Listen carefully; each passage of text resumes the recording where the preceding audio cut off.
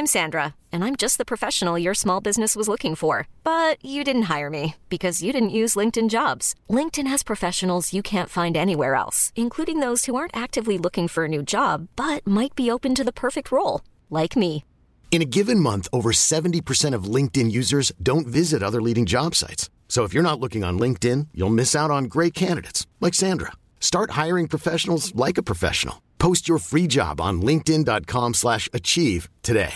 Hey, I'm Ryan Reynolds. At Mint Mobile, we like to do the opposite of what Big Wireless does. They charge you a lot, we charge you a little. So naturally, when they announced they'd be raising their prices due to inflation, we decided to deflate our prices due to not hating you.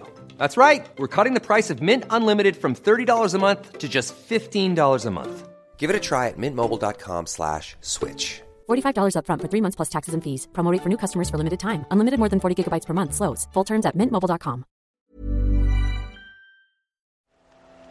The Telegraph. Podcasts. Hello and welcome to Brian Moore's Full Contact in association with The Telegraph and QBE Business Insurance. I'm Brian Moore, and joining me in the studio today is Saracens and former Scotland lock Jim Hamilton. Even Jim. Joining the show today, we'll be hearing from Scott Hastings, Paul Wallace, Kevin Brown, and getting a Super Rugby update from Nigel Yalden. Plus, top international referee Nigel Owens will be joining us to answer any of your questions from the weekend's action, and I can confidently predict that there'll be a lot of questions from England fans as to what is a tackle and what is a ruck, because they didn't understand, and neither did most of the England players as far as I could see. Remember, you can ask questions throughout the week using the hashtag #FullContact, and every week you can join us on Facebook Live at 6pm. Just search for Telegraph Sport, and you can listen to the whole show live on the Telegraph website. Remember to subscribe to the podcast so you never miss an episode, and please leave a review. Right, on with the show. Jim, third round of the Six Nations, and well, it was different, shall we say. I tell you what, let's start with the less problematic and probably right down your street, which was Scotland's thoroughly deserved win against Wales. Did you imagine, how do you think it would play out before you saw the way Scotland went into Wales? Well, I predicted a Scotland win, and it wasn't just a fact of me just saying that because I was looking for controversy. I genuinely thought the way that Scotland have played, even parts of the France game where they actually lost, that I didn't think Wales would be able to replicate the intensity that they showed against England. And like a lot of teams, Scotland is probably seen as a lesser game for them. And I thought they were fantastic. I thought Scotland's performances, not just the three games in the Six Nations gone by, or the two especially against Ireland and Wales, but even before that. You've seen it coming, haven't you? Yeah, it's been building. And the Glasgow form as well in Europe. If they could get Edinburgh to match that, then they'd have even more depth. But tell you what really impressed me was the accuracy with which Scotland did most things. You know, the clearing out was very precise. They got men off the ball. The players who fired in didn't waste, their opportunities. That created good ball, quick ball. And, of course, Scotland have now got backs who are able to score tries. And although they didn't create a plethora of chances, the first pass, the delayed pass from Stuart Hogg was just beautiful. And then just a quick hands for the second try. Again, it looked really simple because he did it properly and he did it well. Yeah. And when you can summon the intensity and the accuracy that they did and then convert your chances, you're always going to be dangerous. And I'm not sure Wales purposefully underestimated Scotland, but as you say, they just couldn't replicate the intensity, apart from about a 15-minute period at the beginning of the second half when Scotland actually stood firm. And I thought that as much as anything, helped win the game, quite apart from the fact that they did take the chances. But they stopped Wales scoring when Wales had a relatively cogent period of play, because the rest of the time Scotland were on top. Yeah, I think there's a couple of things to talk about with that. I think every time now Scotland get the ball in the opposition 22, they look like they're going to score.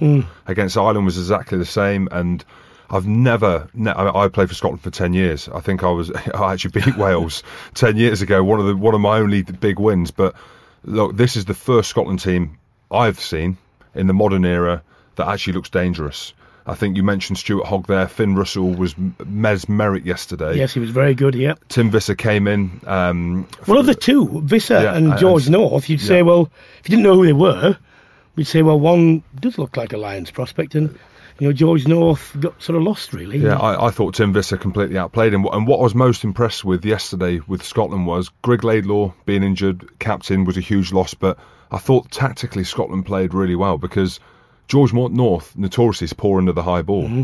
And so Scotland notoriously just run. But yesterday, on Saturday, you saw the amount of high balls going up both on him and, quite arrogantly maybe putting on Lee Halfpenny, who struggled under the high ball as well. But I thought Tim Visser outplayed North. I thought Seymour was fantastic. Well, I mean, a kicking game is only as good as a chasing game. Exactly. And they got that right as well. And for a team that doesn't necessarily, say for example, Ireland, which we'll come on to, who have developed this over the years, we haven't seen that from Scotland really as a tactic for any length of time. And yet, when they were called upon to do it, they got it right. Yeah, exactly. And that's the thing. So you just see that they're constantly, developing their game. So it isn't just, it's gone to the stage now where you can go with a simple tactic of just running the ball and running teams off their feet. Especially in the Six Nations, it's impossible to do that. So the variation, what they've shown, is credit to, the coaching team, which is going to be changing after the Six Nations. But a lot of, it is, but, a lot of the work that Gregor Townsend has done with Glasgow is there set. So they're not going to lose that. Of course. The backbone of the Scotland team is the Glasgow team.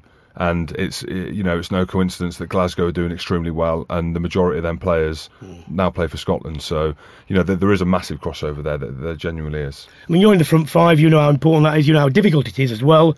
And it's fair to say that Scotland have creaked a little bit around the scrum, but they've managed to just get enough. Not necessarily parity, but not being really beaten down. And the line-up's been functioning okay. So they've got the platform, and as you say, you must have spent 10 years thinking, God, we're going to have to walk the ball over the line to score tries. But this is the thing, actually, about kicking, and this is one of the reasons why coping with Greg Laidlaw's absence, because he's a fantastic kicker, was very impressive. Because if you keep going into the opposition half and you're rewarded by a penalty and they kick it and you kick it, every time you think, right, if we just do something really well, we'll get rewarded. And conversely, if you don't, you're thinking it's going to be a long afternoon. And let's go on to the Wales aspect of this. When you issue kickable penalties and you don't score, not only is that no 3 points, but it's a psychological thing. The defence thinks we've managed, so next time we can manage as well. If you constantly just keep getting points on there, which Saracens do better than any team in the Premiership, you are given the psychological fillip every time you get into the half. And also, you have the thing where defenders think, actually, I won't just reach in for that one, near the 10-metre line. I won't slow it down because I'll probably get pinged and they'll kick it. So it becomes easier all round. And, what did you think of, bearing in mind they'd not taken penalty against England, what do you think of the decisions not to go for goal? Well, there was a little bit of confusion around that, weren't you? We've seen the stuff that's come out today where Wyn Jones wanted to take the three and then they ended up going to the corner. But I think that shows you maybe a little bit of the arrogance and the respect that they have for Scotland. If that was New Zealand, would they have taken the 3 points? 100%. Yes. 100%. I think that potentially that's where at the stage where it's going to change for Scotland now. Teams will start taking the 3 points because we're a very competitive team. So I think that's what it comes down to. They maybe had the arrogance and they thought, right, let's take them to the cleaners, and like we saw, it didn't happen.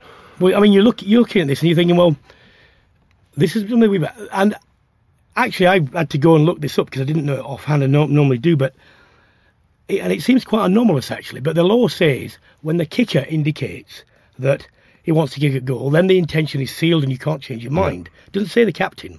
But I wanted to say, well, actually, if you're the captain and you say this and you get overruled by a kicker, then you've got to say who's in charge. Who's running this? Because, Biggar, they were kickable, and surely it's not his decision, is it? I don't think so. I think as the captain, and you probably have a couple of leaders on there, but as the captain makes the final decision, Brad Barrett of Saracens will say to me, do we have them in the maul? Can we take them over? And I'll give him a yes or no, and then he'll make the decision off the back of that. So it is a strange one, and I'm with you. if I've given a penalty away, which was a few in my day, you're hoping that they take the points. Yeah. And then you see them, kick to the corner, and sometimes you do light up. But yeah, it is a strange one, isn't it? Because Wyn Jones being touted for the Lions captaincy, Yeah. a couple of big decisions off the back of that. I'm not here to, bag what he's trying to do, but unfortunately he's the captain and he's. But he's with made all, a I poor tell you what, decision with there. these decisions, there is outcome bias. It's as simple as this. If it works, you're a hero. If it doesn't, you're going to get it. Exactly. And that's the way it goes. And it hasn't gone their way. Let's move on to Ireland. How impressive were they? Yeah, I think Ireland are a very, very good team, especially off the back of losing that first up game against Scotland. They've showed their class. They've showed that they're hungry again. The power in which they play with, obviously Sexton being back. It's going to go. Well, we say it's going to go. Ireland could take it all the way. No, they will. I'm sure, well, look, the Wales have got the last opportunity, really, haven't they, to make the mark. And their players, in a Lions year, this is really the last opportunity to make a significant mark, because if they don't against Ireland, a lot of the preconceived, well, I know it was a bit of a joke from some of the Welsh fans, it will be Wales plus a few others. Yeah. I think over the last few games, a lot of the possibles have probably gone, to real outsiders. And you're now getting some of the probables starting to be, selectors must be wavering with them. And if they don't do it against Ireland, then the composition which will be very different. Now, what especially about Ireland is impressive? I know what I think is impressive. What do you think is impressive about them? Stander. Well, Stander and O'Brien as carriers are. Yeah, exactly. Unbelievable carries. But I think, like you said, they've got the complete game. So they've got guys like, people talk about Conor Murray being this world-class player. He is, from a current player in the game, and watching him and having played against Munster a few times in the last couple of seasons, you need a world-class 9 and you need a class 10. And having Sexton back is huge, what we've said. Take away the Scotland game, the first game of the championship, they just always look in control. They look like they know what they're doing. They look like they're well drilled under Smith. And it was initially O'Connell retires, O'Driscoll retires. Where are they going? Yeah, and we've got Ringrose now, who is a very significant prospect, isn't he? Who I'd never heard of before. And the back three are good. Yeah. So actually, that's precisely. It's the flexibility that they've got, which is what England is trying to get to, which Scotland are nearing as well, and actually which Wales, for whatever protestations that they are trying to change their game, and Warren Ball's a bit of a strange term, but the move that they scored against England when Lee Williams went under the post was one of the few moves I've seen that had any artifice or deception about it. The rest of the time, they've been very direct, as they always were. They're not going round the corner to the far touchline all the time, but it is still unreconstructed, very straightforward, bang.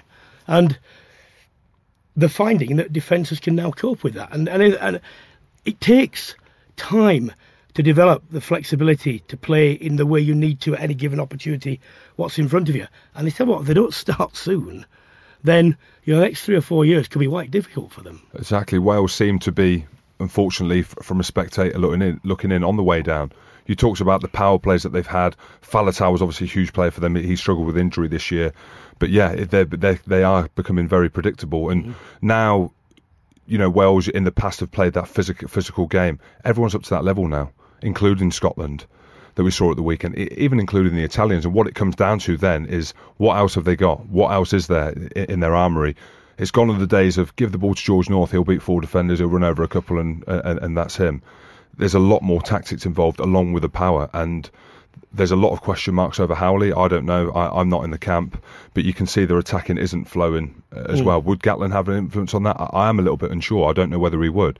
I think it comes down to quality of the players, as well as them just being predictable and probably thinking that what they've done in the past is enough to move forward. They might do what they're doing better, but it still wouldn't be the development into those areas which we said. And you mentioned the Italians, which is a very poor hook to go into the game, which I've just witnessed, and it was an extraordinary game.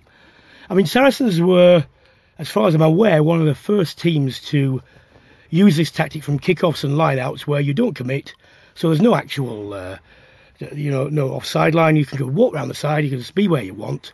And today, Italy did that, as you said and pointed out quite rightly, was mainly on England's exit strategies. But then they started to use it in the rest of the game because it was very successful.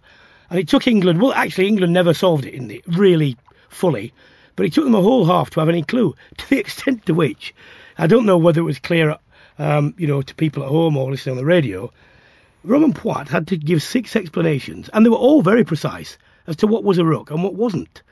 And at one point, Dylan Hartley said, how can we make it into a ruck? He said, you can't, because you're not an opposition player, and it requires an opposition player to commit over the ball and be in contact. And tacklers don't count unless they get to the feet and then play the ball. And I just thought to myself, why don't players who are professionals know this? I think you may well. I think the Saracens players seem to be as switched on as anybody concerning the laws. But that's not excusable, is it? Not to know the laws. No, especially it's slightly embarrassing for Hartley and Haskell, I think, were the ones that were caught on the ref communication mic that was broadcasted out, unfortunately for them. But look, Saracens, we've had a little bit of that, especially on the exit rucks, because we've played such a structured game, probably similar to England, to be fair, in that sense, of guys leaving the breakdown, coming round and not coming in with the 1 metre and making that end decision. I would have thought after seeing it 2 or 3 times, then someone in that pack would have come up with a solution, like you said, which they didn't. But actually, the solutions that they tried intermittently, which worked, and these are the solutions anyway to that, is one, the ball carrier, if he lays the ball really early and the ball can be whipped away, all right, there's no offside line, but they've not had chance to do the structured sort of coming round and standing in the way that they did, because it's too quick. Or 2, once people have gone to ground, when you drive then, you're only driving in 2s and 3s, so that when you make the contact, people come immediately in. It's a maul where there is an offside line, and by the way, they can't take it down without giving a penalty away.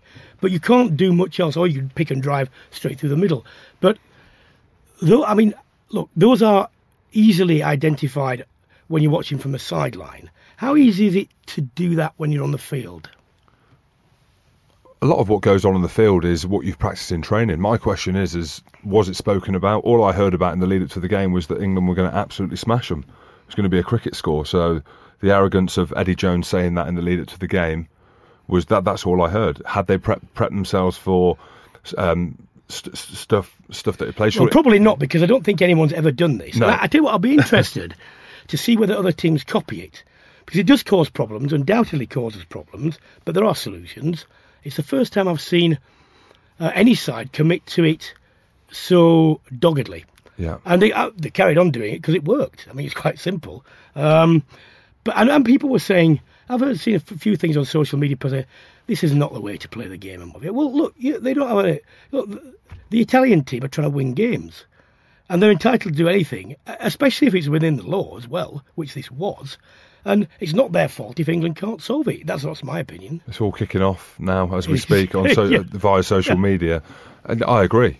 They got absolutely smashed last week. They've gone into that game doing everything and anything to put England off the game. Yeah. That's exactly what they've done. You've got to think, if you're in the Italian camp, and I don't know whether Parise and the rest of the team, I'm sure Conor O'Shea reads the media in the build-up to that. Well, I know Conor does, because I heard him on a radio show last week about Eddie Jones saying, we're going to smash them, we're going to take them to the cleaners.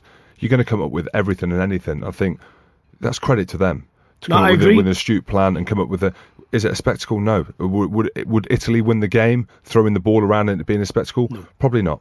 So, I think the only thing you can say for England, well, possibly not the only thing, it might be a bit harsh, but to England's credit, it did show, actually, when they get cogent passages of play and they get quick ball, they will score points and will score tries. So in the end, they put 6 over, which had they been scored in a different way in a different game, people might have said, actually, well, that's okay, 6 tries, bonus point win and so on. Had Owen Farrell kicked the goals, it would have been over 50.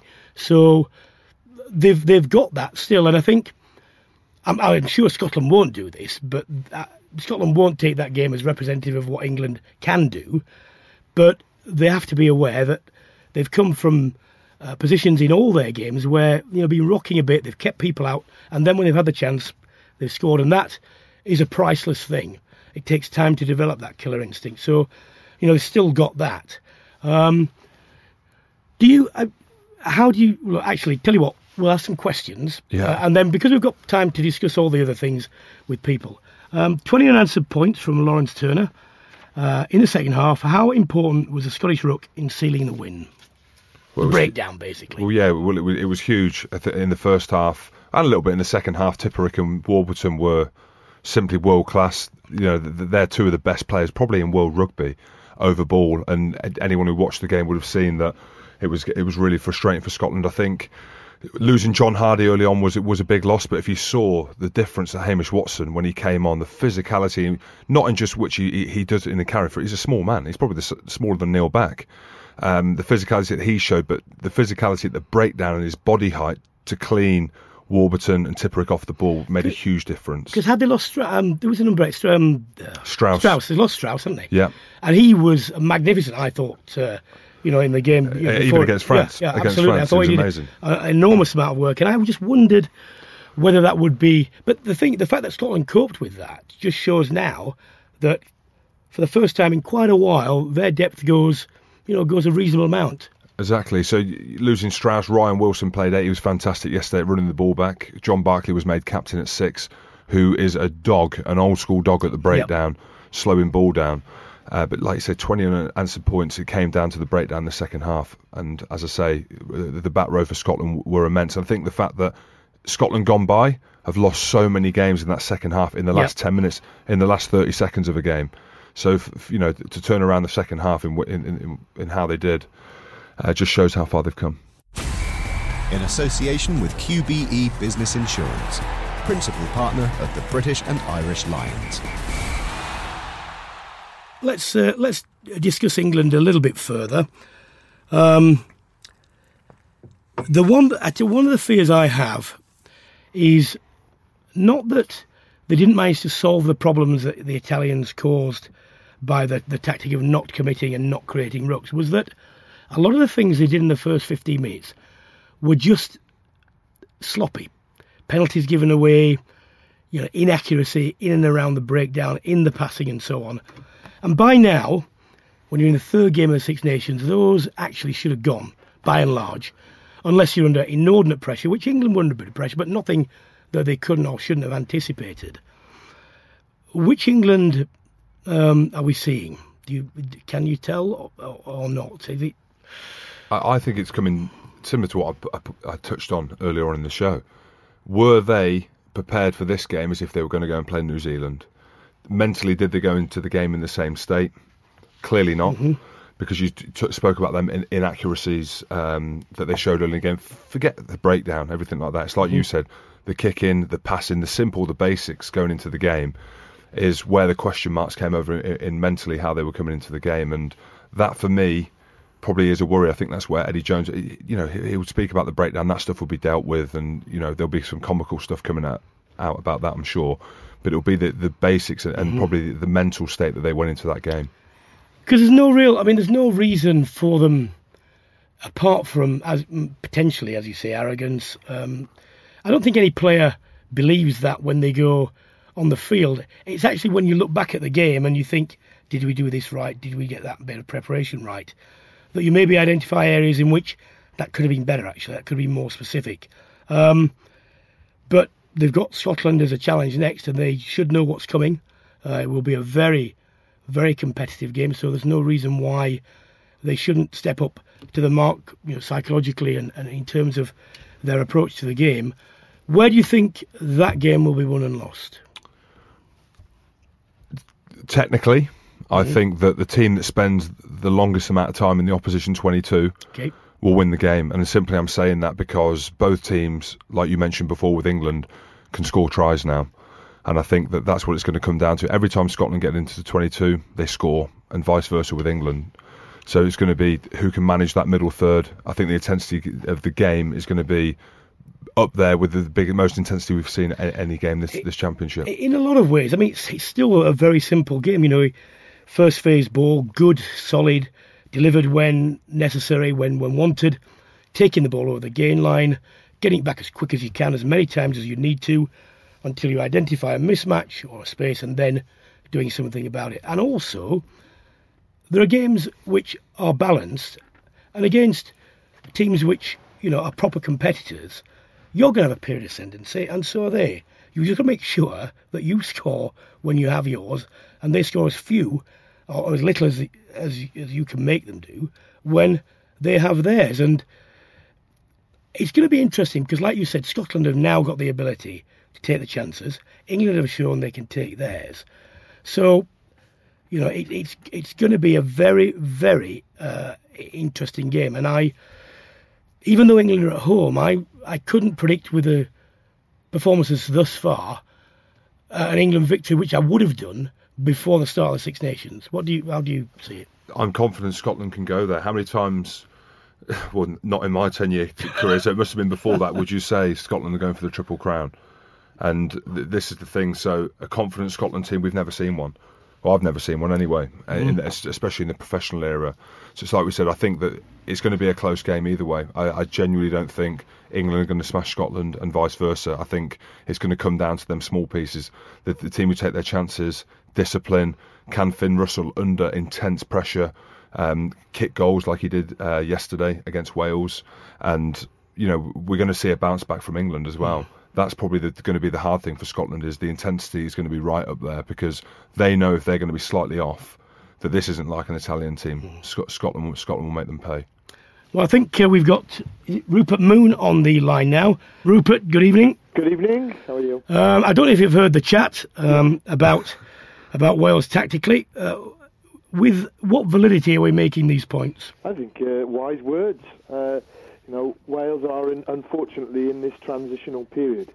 Warren Gatland, 9 years in situ, had a successful winning brand of rugby from his early years of kick and chase to the second section of tackle everything and work on star players doing what you need to do, and then this kind of, okay, we're going to try and evolve to the next stage.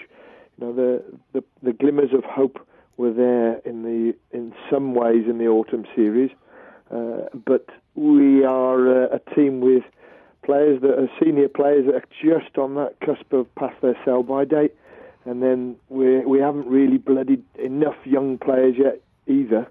So it's going to be an uncomfortable 12, 18 months, I think, while the players get the experience. Unfortunately, they're going to have to do it in Fiji and Tonga over in the summer, which is a tough old place.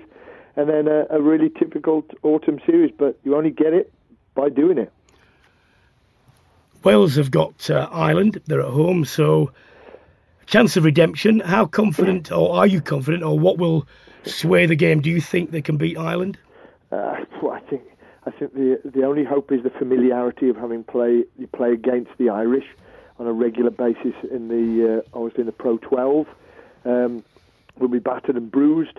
I think Rob's going to have to make some changes and just give a few players an opportunity.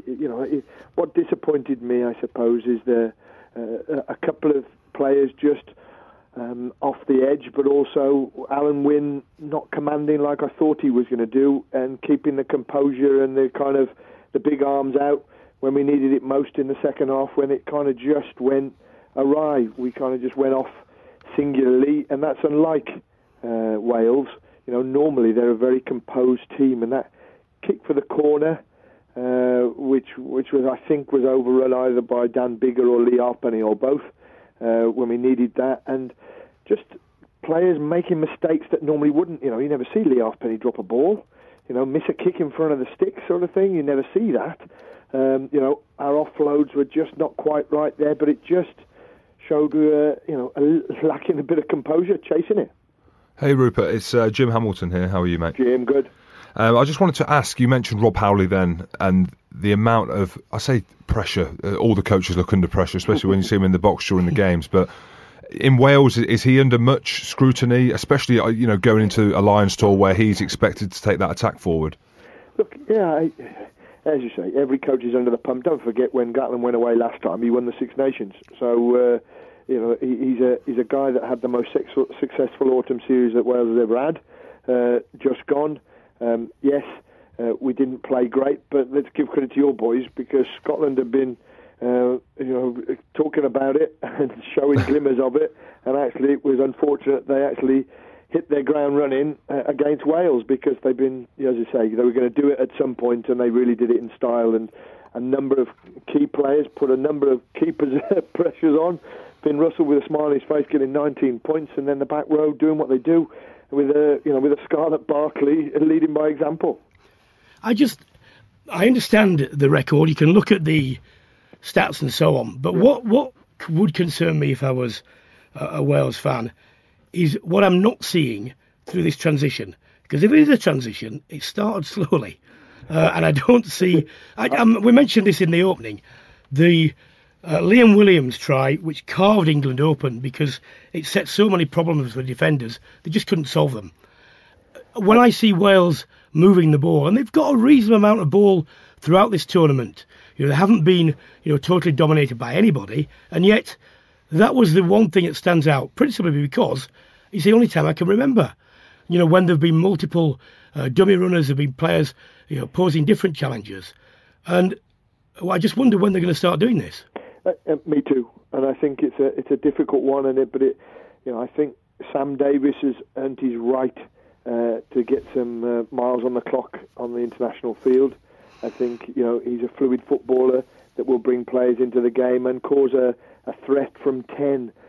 Dan's been a great servant, but I just think that Sam deserves that opportunity. That will bring some more continuity. I think we haven't seen, as you said, the endeavour, the attitude to try and be a bit more exploratory. We had that one try, as you said, against England that showed a little bit of something, but we need to be a bit more creative. You look at the Italians in the opposite way today. They were creative and thought process of how we're going to disrupt an England team in the same way. Wales now need to be creative, think it, use it, and come up with some innovation and creativity. And there are plenty of those players, and it starts with that, having those senior players back. Charteris will make a big difference against Ireland.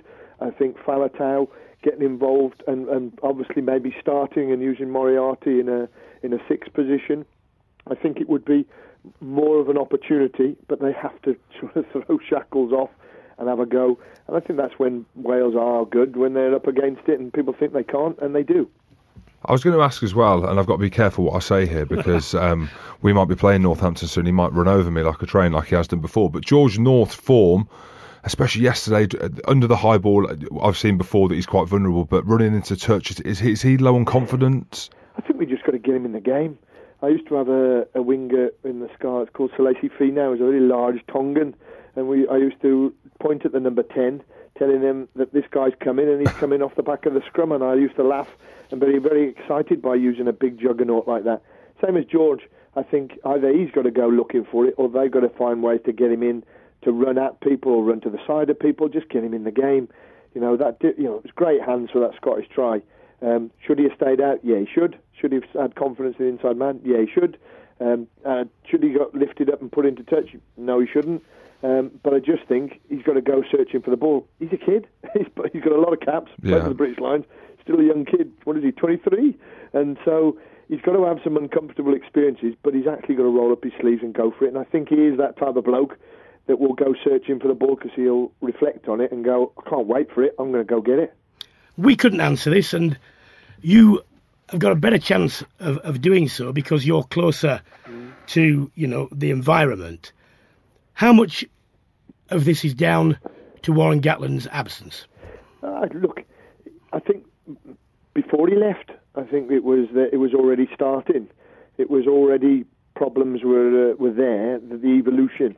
He's had a very successful recipe for a very long time, but as with anything, it can't last forever because there ain't many coaches who've got enough players and enough squad depth to be able to do that. And the All Blacks obviously are one of those that have that evolutionary way of developing their game and very successful with it. So Warren's only got what the players he's got, and that evolution needed to happen a little bit sooner. It's lovely to be in hindsight, but I think that blooding of young talent is just one of those uncomfortable periods you've got to go through, and it'll take a couple of seasons, and maybe we should have blooded 2 or 3 others that will help us, but now we've just got, as I say, an uncomfortable couple of years. As a final question, if that does happen and the results go wrong, which is quite likely actually, Will the Welsh public wear it? We've worn it for many years. We've been spoilt by the success. I keep saying that we're a nation of 3 million and we shouldn't really achieve what we have. When Steve Hansen started that initial evolution of giving the likes of Gethin Jenkins and others their opportunity, and we went through this whole, it's only about performance, not winning.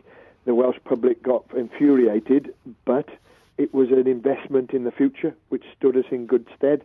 And then we took it on from there. Now, the same thing has got to happen in that we've been spoilt by success, which is fabulous. We have high expectations, but now we've just got to get players playing international rugby, getting more caps. And there's still high numbers of caps on the field. Don't get me wrong, we're not going to wipe out the whole squad here. We just need 3 or 4 and 3 or 4 that can come off the bench as well, that just will help that transition, because it only matters the World Cup right now, and I think we've just got to start now, and going to Fiji and Tonga ain't pleasant, but that's where it starts. Rupert, insightful as always. Thank you very much. Top man. Thanks, Rupert. Before the tournament, how many, Finn Russell maybe, Stuart Hogg probably, going to be certainly in the squad. How many other players do you think have forced themselves, not necessarily into definite starters for tests, but certainly on the plane? I wouldn't have said Finn Russell before. I would have said he's been carrying a lot of injuries, the concussion stuff actually rolling into the Six Nations. So for him to be playing so well, I think he's definitely put himself in contention. But I think for me, everyone's talking about Johnny Gray. I think Richie Gray has upped his game tenfold this championship, maybe because it's a Lions year. I don't know. And the second row is going to be hotly contested. We might touch on that. Everyone's talking about that. For me, there's a couple of outsiders. Fraser Brown at hooker. I think you look at his work rate around the field in terms of his breakdown work, his physicality in tackling and carrying. And there's always been a question mark over his throwing. I don't know statistically where Scotland are in terms of winning ball, but they've got a decent line out. I think the one area will be the scrum. Xander Fagerson, I think if the scrum would have gone better, there would have been a chance for him. There still might be an opportunity depending on how Dan Cole goes in the next couple of games. But I think Tommy Seymour is a dead cert for me. The basic skills, you've seen him under the high ball, you've seen him what he can do, he can score tries. I think he's a certainty along with Stuart Hogg. So I'm not going to say that it's going to be a Scotland Lions team like it has been a Wales Lions team, but 100% you're going to see a lot more than there has been. Well, certainly more than you might have done. I think now we can speak to the younger Hastings, Scott Hastings. Scott, are you there? Hi, Brian. Hello, mate. You must be very, very chuffed. And Jim's got a smile on his face. You can't see it, but he's as big as whatever. How much more can the Scotland team bring? I think they're gaining in confidence, Brian. I think I said right from the offset that Scotland will win their home games, and that anything on the road is an absolute bonus. And isn't it fantastic that we're talking about a Curragh Cup and a Triple Crown, and what a great opportunity for Scotland to go down to Twickenham and take on the best and get that record, because 1983 was the last time that a Scotland team won at Twickenham there. And I really feel as though that confidence can... it's such a great part of the game, isn't it? If you've got winning momentum into the game, and the players, as Jim was saying, the likes of Stuart Hogg, the likes of Tommy Seymour, the Gray brothers, it's feeding off each other, and you can see a unity within the squad that Vern Cotter has brought, and the improvement under him has been quite substantial. Yeah, I think, Scott, as well, we were just saying, how happy do the boys look when they're in attack? Finn Russell, Stuart Hogg, they're constantly smiling. They're loving playing. And like you mentioned, and like I know as well, under Vern Cotter, they just seem at any given point, whether they're attacking, whether they're defending, whether they're exiting, whether they're under pressure, they just look like they always know what they're doing. Do you agree? Yeah, we've seen it in previous seasons, haven't we? There has been an improvement right from the Rugby World Cup a couple of years ago, and where they had glorious failures and losing games in the last few minutes, they're now a tough team to beat. Give your opinion on this, both of you.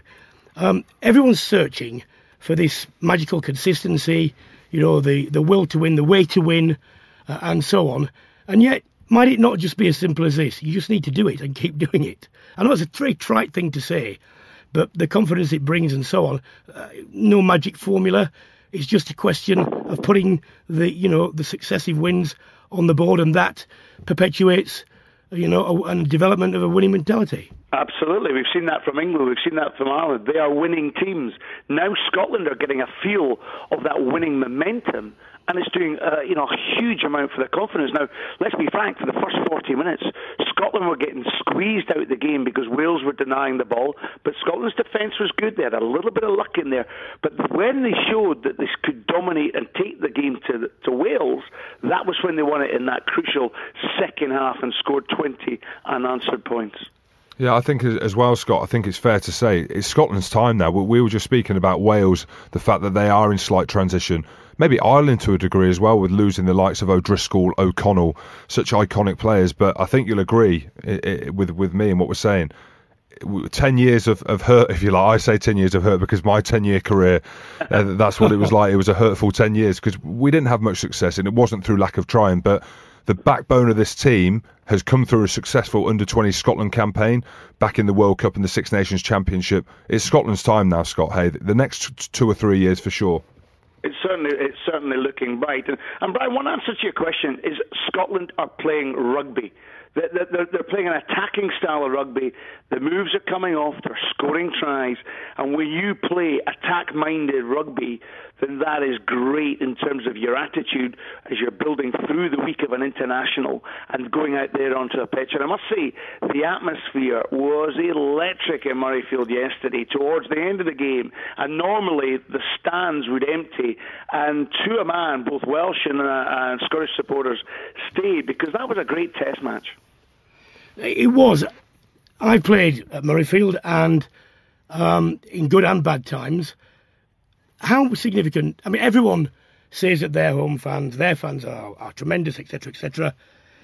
But I've also been, as a disinterested party, at Scotland games, and sometimes it's been flat. Oh, it's been funeral. It's been awful, Brian, and that's because the Scotland team and the Scotland supporters got used to losing games, and there was an air of despondency. Yesterday there was hope, there was energy.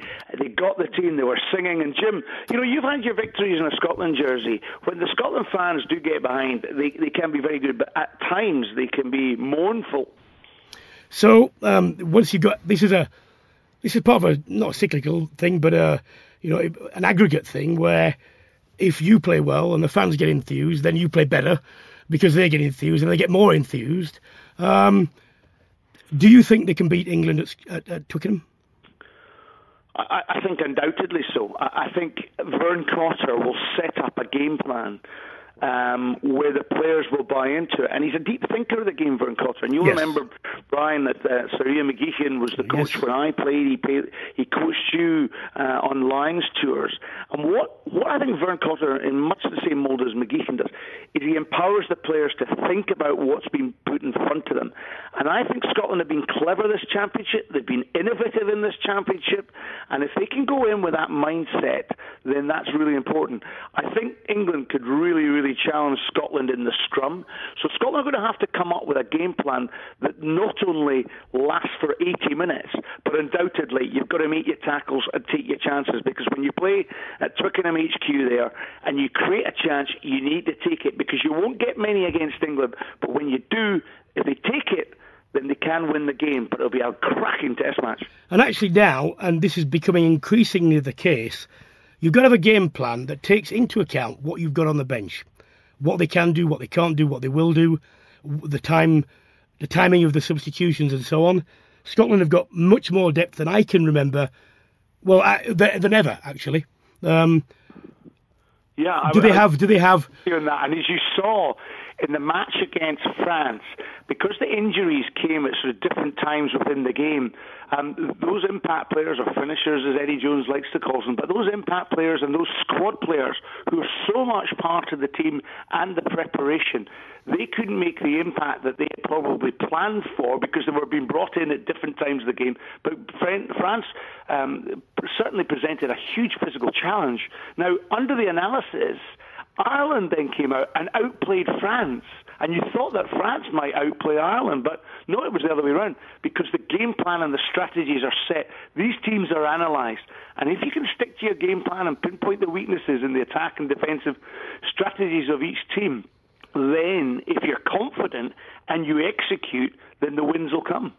Are you coming down? Will you be down at Twickenham? Oh, I certainly am. I'm working with Jim Hamilton live on ITV, so really looking forward to getting my teeth into that game, and obviously, hoping for a dry ball because the weather conditions were good at Murrayfield, and hopefully Twickenham will lay on the same conditions. Well, we'll have a chat if we meet. Good to speak to you again, Scott. Cheers, Scott. The best. Cheers, Jim. See you down there. Cheers, mate. Two broad Scottish accents will be at that game. Well, it will be. Well. It will be a great game, actually. We don't know if rugby-wise it'll be a great game, but it should be a great occasion. There's a lot at stake, and it's a Lions year.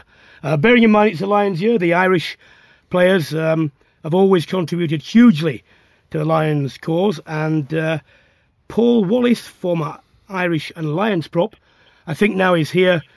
Well, he can tell us how many he thinks will make the team, and let's go through Ireland's victory. Good evening, Paul. Good evening, Brian. How are you? I'm all right, mate. Now, unusually, I thought that the French physical challenge may not overwhelm, but might be a little bit too much for the Irish. And in the end, actually, I thought France were probably a little bit slicker, but it was the Irish physical carrying, the intensity down the breakdown that I thought won for the game. What did you expect and what did you see? Yeah, I thought the Irish side were much more exact. You mentioned the breakdown. I think their technique there was just that much better.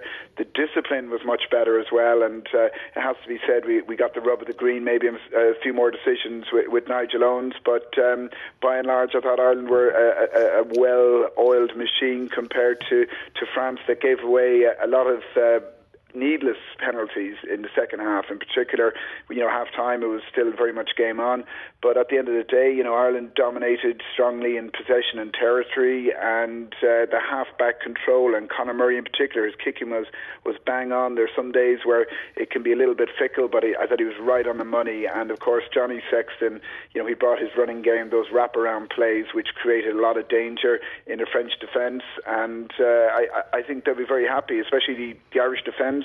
Not leaking a try was obviously a big thing, because the Irish defence has been leaking a lot of tries over the last couple of seasons. Hey Paul, it's Jim Hamilton here. How are you? Hi Jim, I'm good. Yeah. You must be happy, man.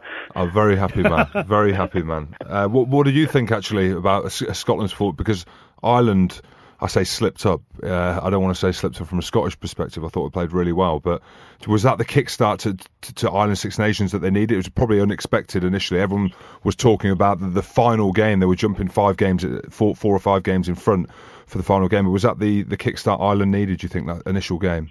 Yeah, Jim. When you start off like that, and look, we all knew before the Six Nations how much Scottish rugby had come on, and they're were due to make a breakthrough, but I still think there was a lot of confidence in the Irish side, a lot of expectation to go over there and win. They started so slowly. Their defensive organisation in particular I thought was quite poor, but the fact that they got back into a position to close out a game, and with the experience they had and their sort of habitual success against Scotland as well, not to close out that game, I think that was a huge knock of confidence. Couldn't read too much into the Italian game because Italy didn't really turn up on the day, and Ireland didn't have to do too much to really to win well. Unlike England today, who certainly had to work hard in that second half. But this French game, that was a real tester, and I thought Ireland really stood up. I think having their half-backs back on form. There was a lot of other players as well who didn't stand up in the Six Nations till now. Guys like Devin Toner, he's more dominant again in the line-out. Sean O'Brien had that extra few games. Henshaw, Zebo, all these players are coming back and seeing that sort of form we saw in November.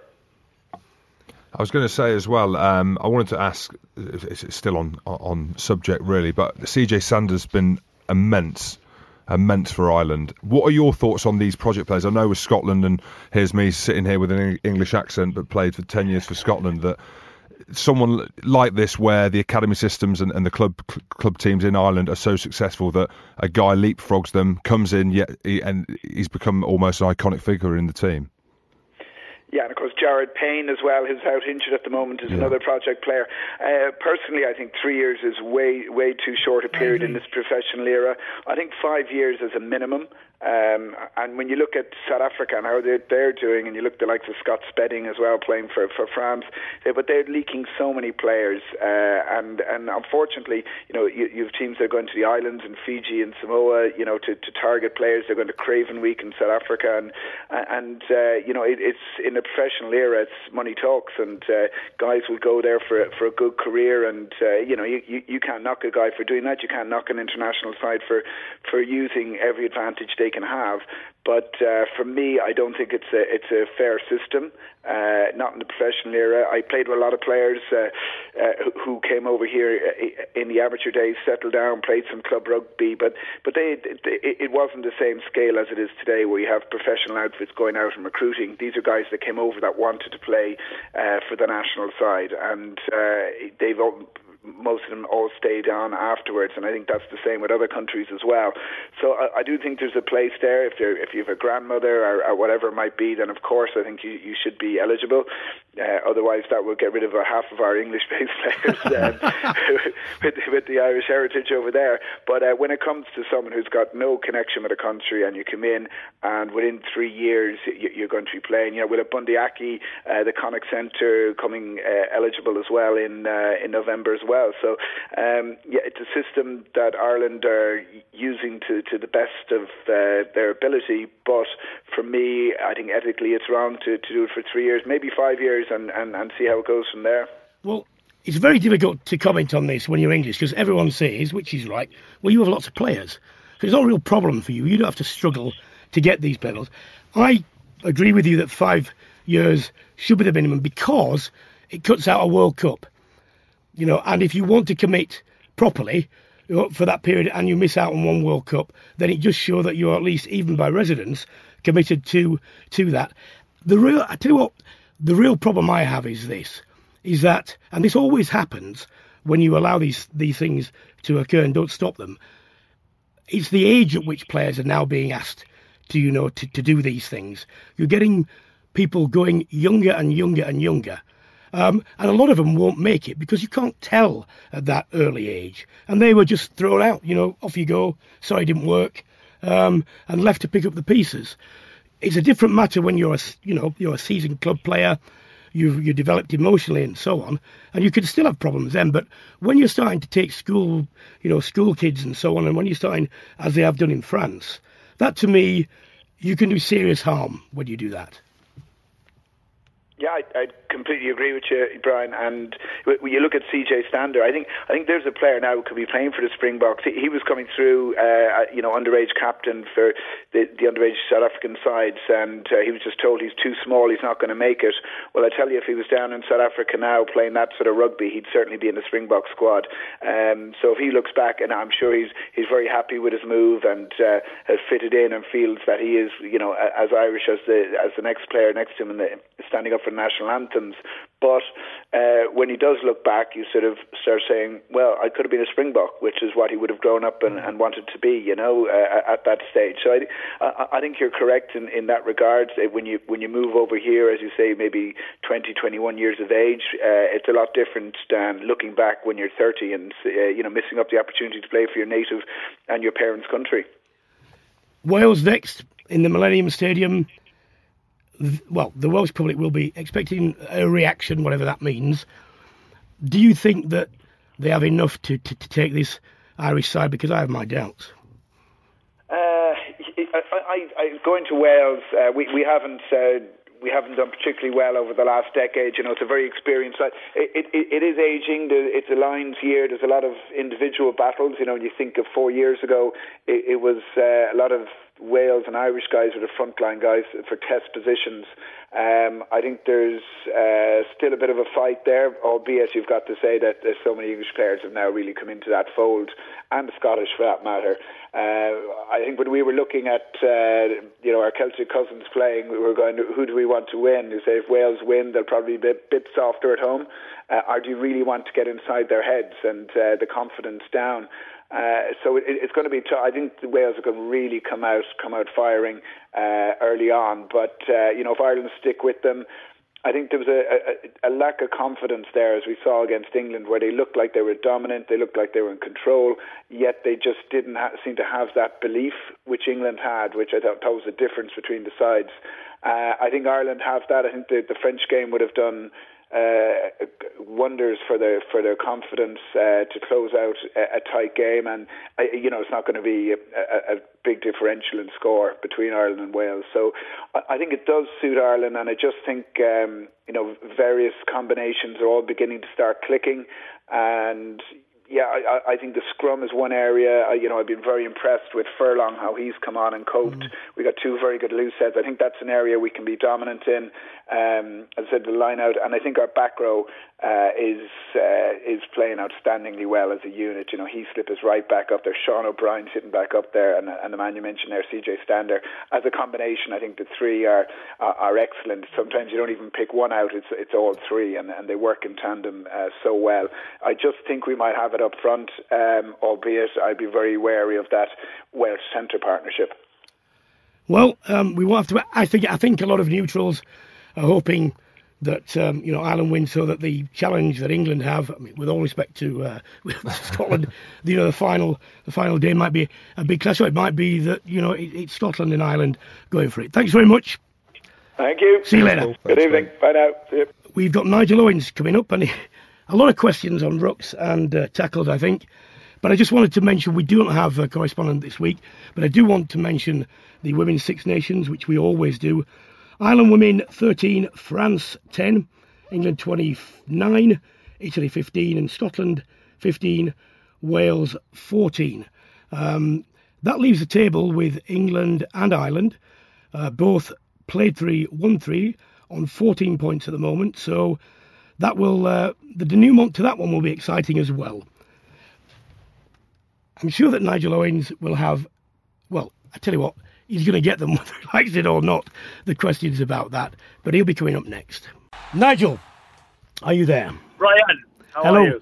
are you? It took England quite a long time to work out what was and wasn't a ruck or a tackle. Now, Romain Poite was very patient today, and he did explain about 6 times what it was. Can you concisely tell us the difference between and when a tackle becomes a ruck?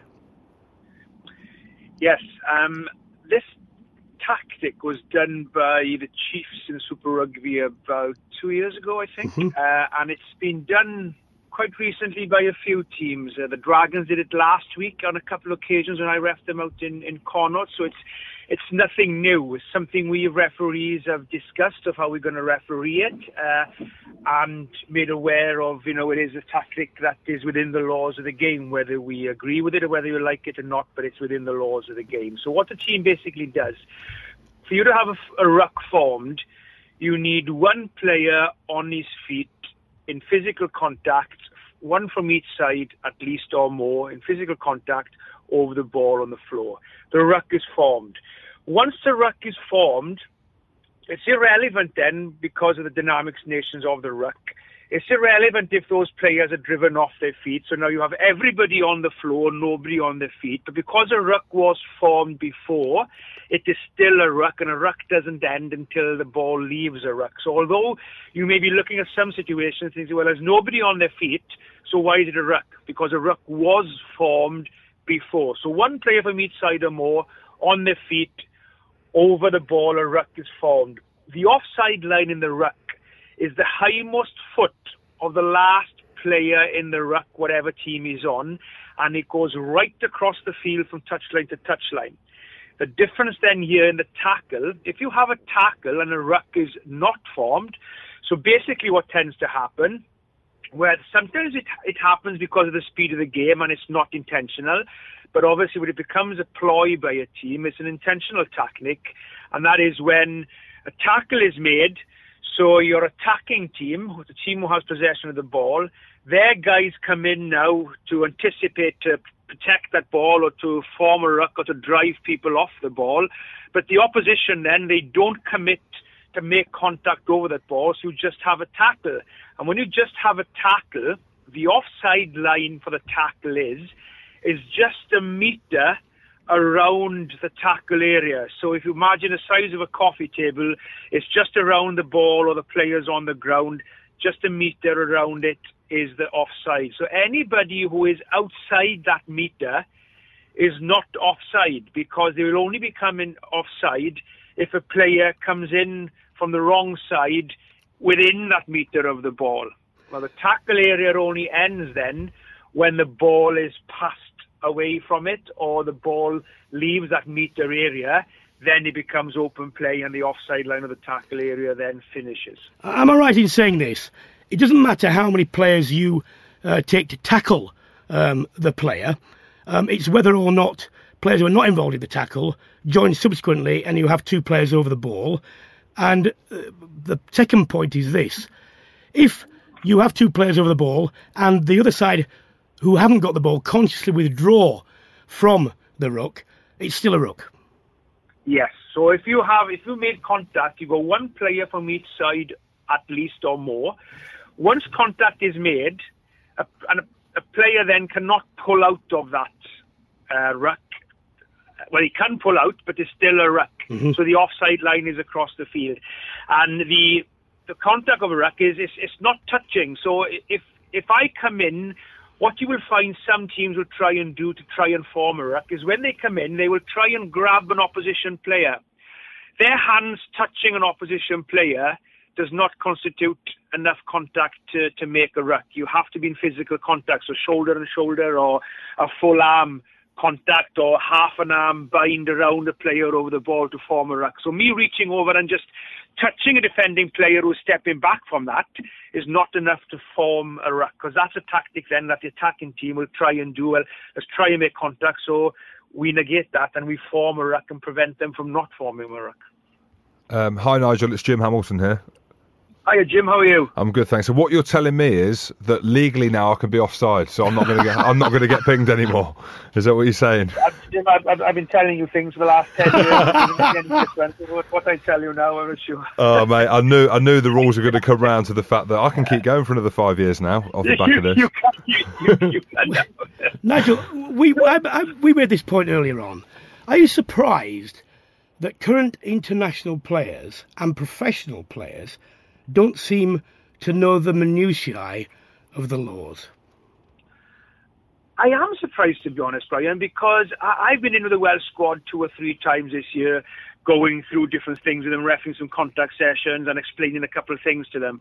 And I think Wayne Barnes was in with England last week, and I think JP Doyle and a few of the English referees, they are in with England as well. Now, whether they've actually discussed this thing, I'd be very surprised if they haven't, but I haven't got the answer that I don't know. I haven't spoken to Wayne or JP or anybody since this. But I would be very surprised if players don't know this. Now, obviously, I believe, I haven't seen the game today, but I believe James Askell asked the question, what is a ruck? Or I'm not sure if whatever he said, I'm not sure. But obviously, if he asked that question, then obviously he doesn't know what it is. But I don't know exactly what he asked. But I am surprised that players don't know, because we as referees do tend to go in with our national squads, and part of our job, if you like, as an employee of the WRU, as a professional referee, same as Wayne Barnes with the RFU, we do go in and discuss stuff like this. Now, whether this particular thing has been discussed with England, I don't know, but I'm surprised that they don't know it then. Well, at one point, the question was asked, well, what can we do to turn it into a ruck? I said, well, you can't do anything because you're not a position player. I mean, I don't know. It's easy from the touchline, but I was astonished that Roman Poit had to give 6 explanations to this. Anyway, let's move on. From that, this is a point that's come up in several points. The dead in goal, and in fact, actually in touch, with the ball still moving or not moving. Player steps out, gets the ball, it's brought back for a scrum. What is the law relating to that? The ball has to be moving. That's the first thing. And if you think of the touching goal now and the dead ball line, including the try line, including the 22. So the same principle applies, and including into touch as well anywhere in the field.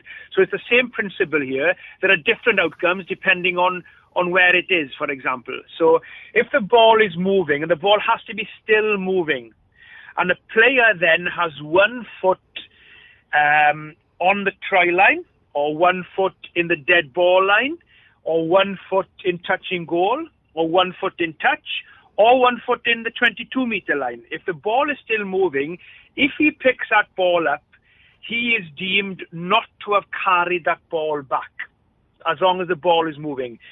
If the ball stops prior to any of these lines and becomes stationary, and he then picks it up, then he is responsible for taking it back. So that would be a difference then. For example, the question you asked, ball goes into touching goal or the dead ball line. If the ball is moving, the player is standing with 1 foot on the line in the dead ball area. He picks it up.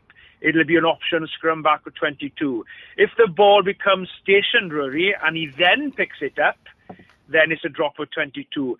Now, one thing that has caught me out in one game in Australia, South Africa, actually, back in September in the Rugby Championship, which I should have got right. And we're talking about players not knowing law. There's a game. I'm a referee of 75 internationals, got this wrong. If the ball is moving and the player has his foot in touch in goal and puts his hand on the ball to make it dead, then that is a drop of 22. There is no option. He has to pick the ball up to get the option of a scrum back. It happened with a game with me where the player put his hand on the ball rather than picked it up, and I gave him the option of scrum back or drop of 22, where it should have been just a drop of 22. Well, we all make mistakes, Nigel. You fewer than most. So. Good to speak to you again. Thank you. All the best. Cheers. All the best, Jim. Cheers, Nigel. Take Thanks, care. mate. Bye-bye. Right, it's time to switch codes to the game of rugby league. Being a Halifax boy, it's one that I grew up with. It's one that I played. Well, don't tell anyone because it was in the era when you're not supposed to play, but I did. And I'm pleased that we can speak to Kevin Brown, the current Warrington Wolves standoff. Good evening, Kevin. Good evening. Thanks for having me. Now, you had a great win in the World Club Challenge, but I know it's only 2 games, and you probably won't stay there, but bottom of the league with no wins. How do you feel? How do you explain that? Yeah, disappointed. There's plenty of stuff we need to work on, especially after such a good win. You know, last week we really wanted to back that up. You know, against what I will say is a very good Castleford side, and unfortunately there was an 8-minute sort of period in the game where they hit us with 3 tries, and yeah, we played, you know, pretty well, you know, in periods, but we didn't put it together like we did the previous week. So, yeah, disappointing. Toronto beat Siddle. Now, Siddle is it's not really a suburb because it's not really a big enough town, but it's a part of Halifax, which is, let's put it this way, is not the most salubrious of parts of town. And yet, Siddle as a rugby league club have always done really well. But the significant thing is the Canadian Rugby League side, first ever game, and they go to Siddle and win. How was that expected? How do you think that would have turned out?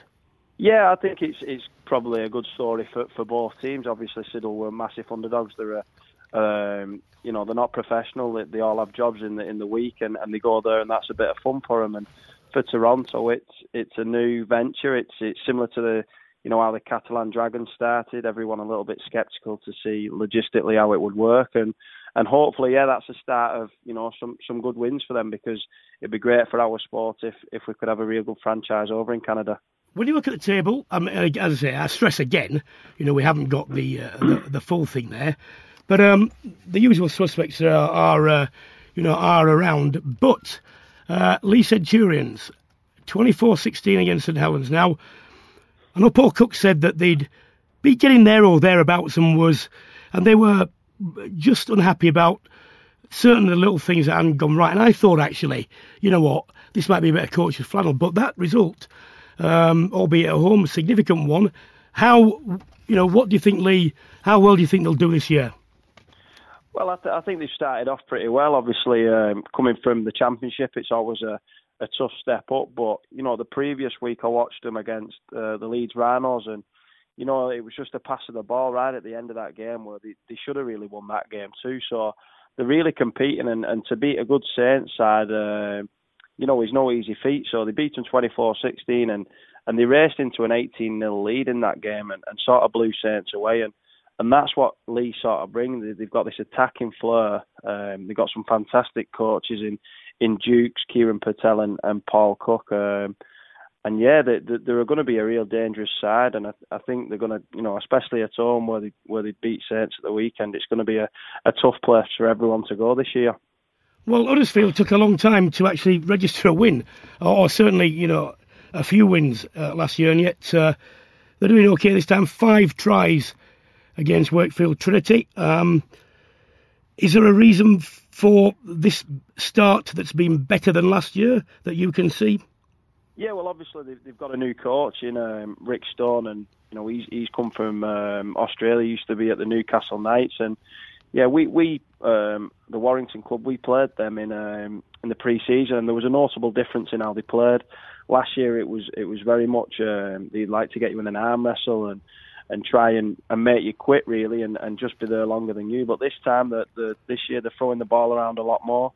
Like you say, scoring a few more tries this year. So yeah, they'll be happy with the start. They were in a close loss last week against Salford, but yeah, this another win against Wakefield will do the confidence good. And yeah, the subtle change in I think it's down to the coach. I think it was a thrilling game, the Widnes Wigan game, and Wigan came out on top and probably deserved to be five tries. But what else was going on about it's on, it's off? The Widnes coach Dennis Betts said a bizarre situation. Came this morning not knowing what was going on. It was put on 11 o'clock, and that surely can't be right for teams. You need a concise period of preparation, and if it's suddenly, I know it's both the same for both teams, but it's not ideal, is it? I mean, what's your opinion? And it's not ideal for the fans as well. I think obviously Wigan have been part of history the week before, and there was some sceptics saying that the Wigan players had partied hard for the beginning of the week, celebrating being the World Cup champions, and obviously they finished that game on the Sunday, so they had to back that up on a Friday, and yeah, there was obviously the storm that came through. But yeah, it was a very strange one as the game got called off without the consultation of Widnes or the RFL. So I think there was uproar from Widnes because they fancied taking on Wigan after this short turnaround, and Widnes obviously had this the 4G field, so they had great facilities and there was no waterlog or any pitch damage there. So the game got called off and then got put back on probably 12 hours later. And like you say, it's not ideal for the players and probably both sets. And Widnes will be disappointed in this because they were 26-12 up, with 20 minutes left, and Sean O'Loughlin came back on the field, and apparently he was inspirational, and they got the win 28-26. So that's what champion sides do. But Widnes will feel they let one get away there. Talking to champions sides, for quite a long time, Leeds Rhinos were not all conquering, but they certainly won their fair share of trophies. And last year must have been very disappointing for them and their fans. But this year, seems a little better. 20 points to 14 over the Red Devils Salford. Is it too soon to say that they're back? Yeah, I think it's too soon to say they're back. But there's obviously a progression from last year. They was very competitive early on last year, but they were losing the close games. And now we mentioned they played Leigh last week at Lee's ground, and they just managed to come away from that game with the 2 points, and they've done the same this week against Salford. So noticeably in the press conference after the game that the coach Ian Watson for Salford was complaining about a forward pass being the last try for Leeds, and that's what separated the side. So yeah, a bit of luck going Leeds' way at the minute, but definitely an improvement from where they were last year. And the Catalan Dragons, I must admit I was surprised they got an away win, especially against Hull. But we've been here so often with Catalan, can they win away? And they win a couple, and you think, actually, this time they might actually do it. What is it going to take for them, to finally fulfil the promised investment? Yeah, well, investment, I think that's what they've done this year. They've invested in an inspirational leader in Greg Berg. They bought him from the Cronulla Sharks in Australia. He's, many tests international. He's been a fantastic player for a decade now, and he's showed up in the first 2 games. He's been inspirational and led them from the front. He's been tough, and that's what, surprisingly, they don't normally, bring that form away from Perpignan. And going to Hull FC in your first game is probably something that you don't really want on the calendar. So they went there, and they turn up for the Bucks. They got a man Simbin, but they're 2 from 2 now, and they won 16-14. So if they can keep this form up, they're going to be big contenders this year. Well, Kevin, I'm sure your league position will change out of all recognition. It's bound to. So thank you very much, and we'll speak to you again later. Cheers, mate. Thank you. Cheers, Brian. In association with QBE Business Insurance, principal partner of the British and Irish Lions, supporting the team behind the team. Well, we now go to the, really, literally the other side of the world, probably as far away from Great Britain as you can get, actually, New Zealand. Some of us won't be going down there, I don't think, with the Lions. Some will, but waiting for whoever comes will be the New Zealand broadcaster and friend of the show, Nigel Yalden. Good evening, Nigel. Good morning, probably, for you. It is morning, but good evening to you too, gentlemen. I'm with Jim Hamilton, the former Scotland lock. We were looking at the Lions' prospects. It's a big topic over here, and I'm trying to be explaining to people from these shows the position of Lions rugby within New Zealand's rugby history. Can you give me a better explanation, one that is, from a Kiwi? Well, I think it is just so steeped in history. When you look back at some of the great moments of the game in our country, the Lions are very much at the forefront of it. I think one of the standout tours, and a lot of the older people, when they look back at rugby, they talk about the great tours that came to New Zealand in particular, involving South African teams. But one that stands out and was one of the great Test rugby series was the series that the British and Irish Lions won in 1970. Mm-hmm. And that was an absolutely phenomenal team that came down here and took on an All Black team that at the time had won 17 in a row from 1965 through to 1969, but lost the first Test of that 1970 series against the British and Irish Lions. And then I think back to what was one of my first rugby memories, and that was watching the first Test of the 1977 series on a colour television in my grandfather's lounge in Palmerston North in New Zealand. So, and it just keeps flowing on through, and there are always great games, there are incidents, there are performances, and so from a New Zealand point of view, it comes with a lot of expectation, even beyond the expectation that now comes with, for my mind, the unnecessary hype around the British and Irish Lions. They don't need to be hyped. They are steeped in so much lore. I don't think they need the over-the-top publications or profiling that they get at the moment. I think they do it of their own accord. Mm-hmm. Well, look, let's go to Super Rugby. I asked Alex Broon, who's the Australian rugby journalist, who you probably know, whether there was any chance that the New Zealand sides were not going to dominate this competition. He, well, hand on heart, he couldn't say there was, but he had hopes for a couple of the Australian sides. Now, from your point of view, from a New Zealand point of view, is it expected simply to be, same as ever, or as usual? Well, look, we're expecting the New Zealand teams to be, competitive and to the forefront, as they always have been. Me personally, but because of the way this competition works, I actually think it's for a South African side to lose, and I think it's for the Lions in particular. The team, which I thought was just brilliant last year, made it through to the final. They've got such a sweet draw where they don't play any New Zealand teams because of the way the conference system works. But the New Zealand teams, we expect them to compete, as they have done throughout Super Rugby since its inception in 1996. So, we saw, I guess, some interesting performances over the course of the weekend, Brian and Jim. We saw a blue side performed better, I think, than some might have expected in Melbourne. We saw a great New Zealand derby between the Chiefs and the Highlanders, with a bit of a surprise result, considering the Chiefs haven't been able to beat the Highlanders in recent times, being in Hamilton or in Dunedin. Then we saw the Crusaders struggle a little bit, and then there were the Hurricanes playing the Sunwolves, which was a game that's getting a lot of attention, but for all the wrong reasons in our part of the world. Hey, Nigel, a great speech. It's Jim Hamilton here. Lovely to speak to you, sir. It's just interesting to speak to you because I've played in the Premiership. Well, I've played in Europe for the last 14 years, but I've always had a keen eye on watching the Super 15 or Super 12, what it was back in the day. Is this side of the world rugby well followed? So do they watch the Premiership? Do they watch the Six Nations? Do the players, the media, yourself? Yeah, well, the Six Nations has always got a pretty good following.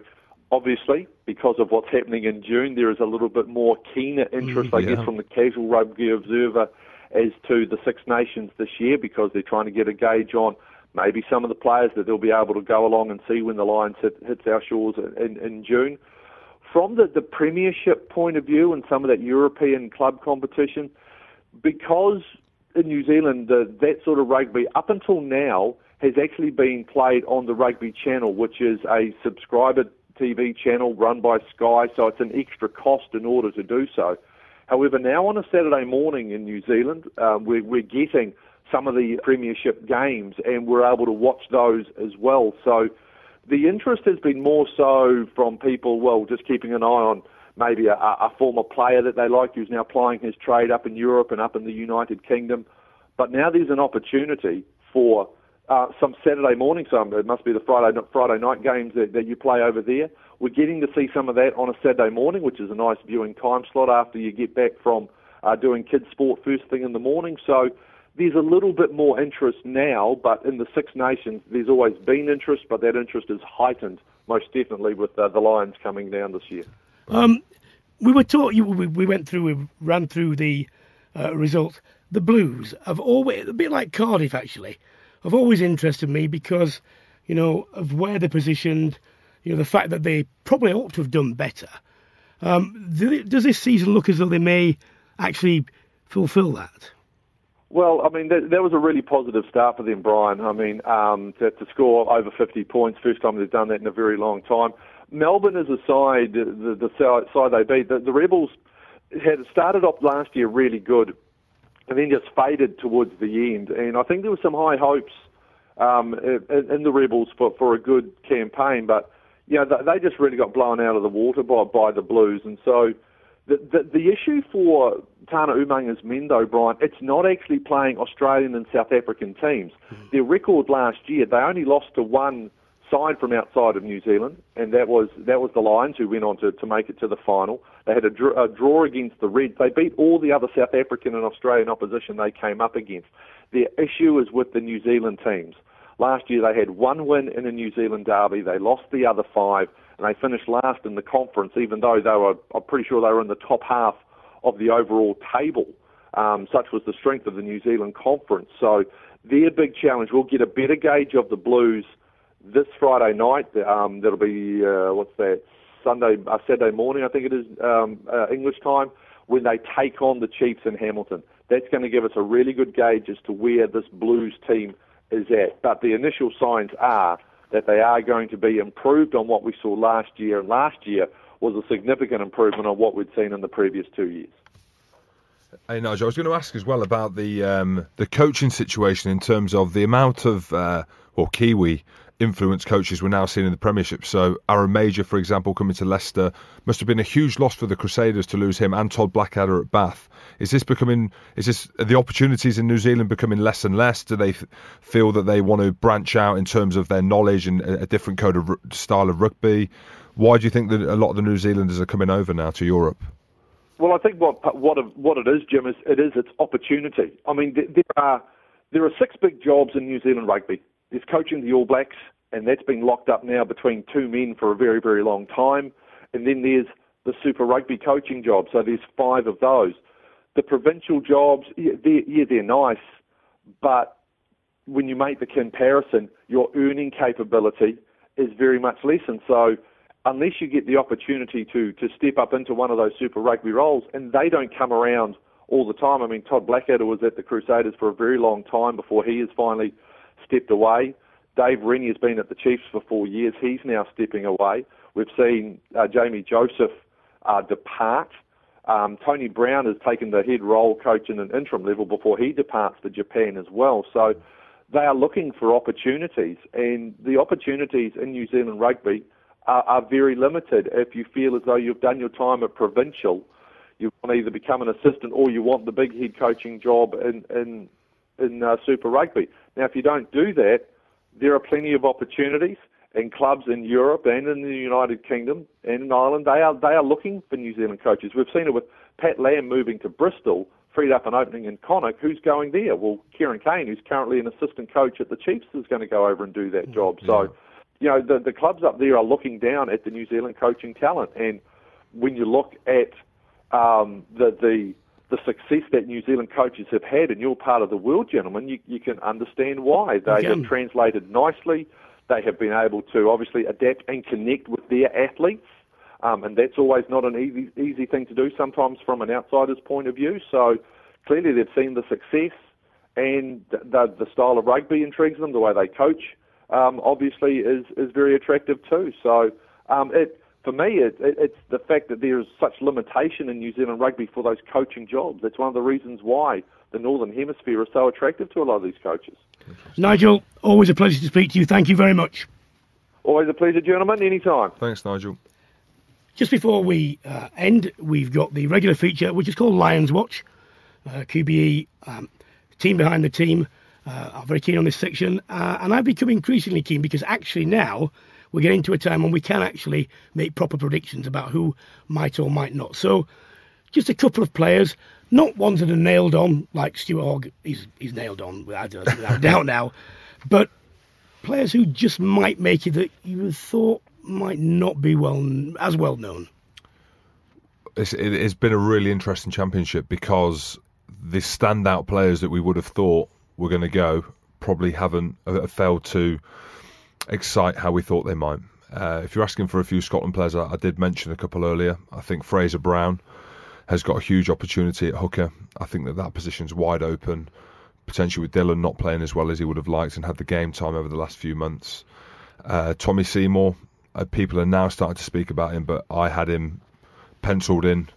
I think that there's a good chance you could put a pen next to his name now, especially with Warren Gatland, seeing what he can do. And I think you've got to look at guys like Hugh Jones in the centre.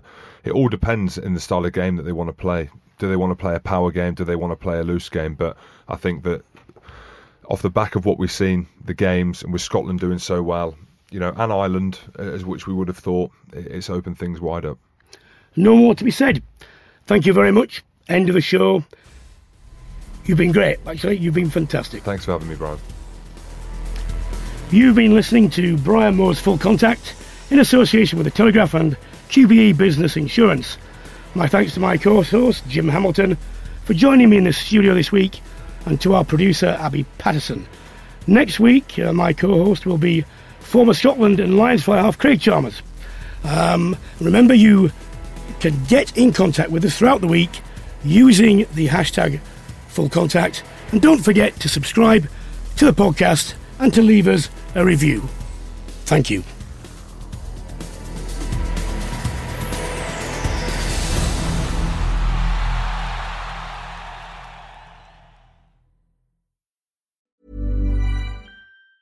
Hey, it's Danny Pellegrino from Everything Iconic. Ready to upgrade your style game without blowing your budget? Check out Quince. They've got all the good stuff, shirts and polos, activewear, and fine leather goods, all at 50 to 80% less than other high-end brands. And the best part? They're all about safe, ethical, and responsible manufacturing. Get that luxury vibe without the luxury price tag. Hit up quince.com/upgrade for free shipping and 365-day returns on your next order. That's quince.com/upgrade.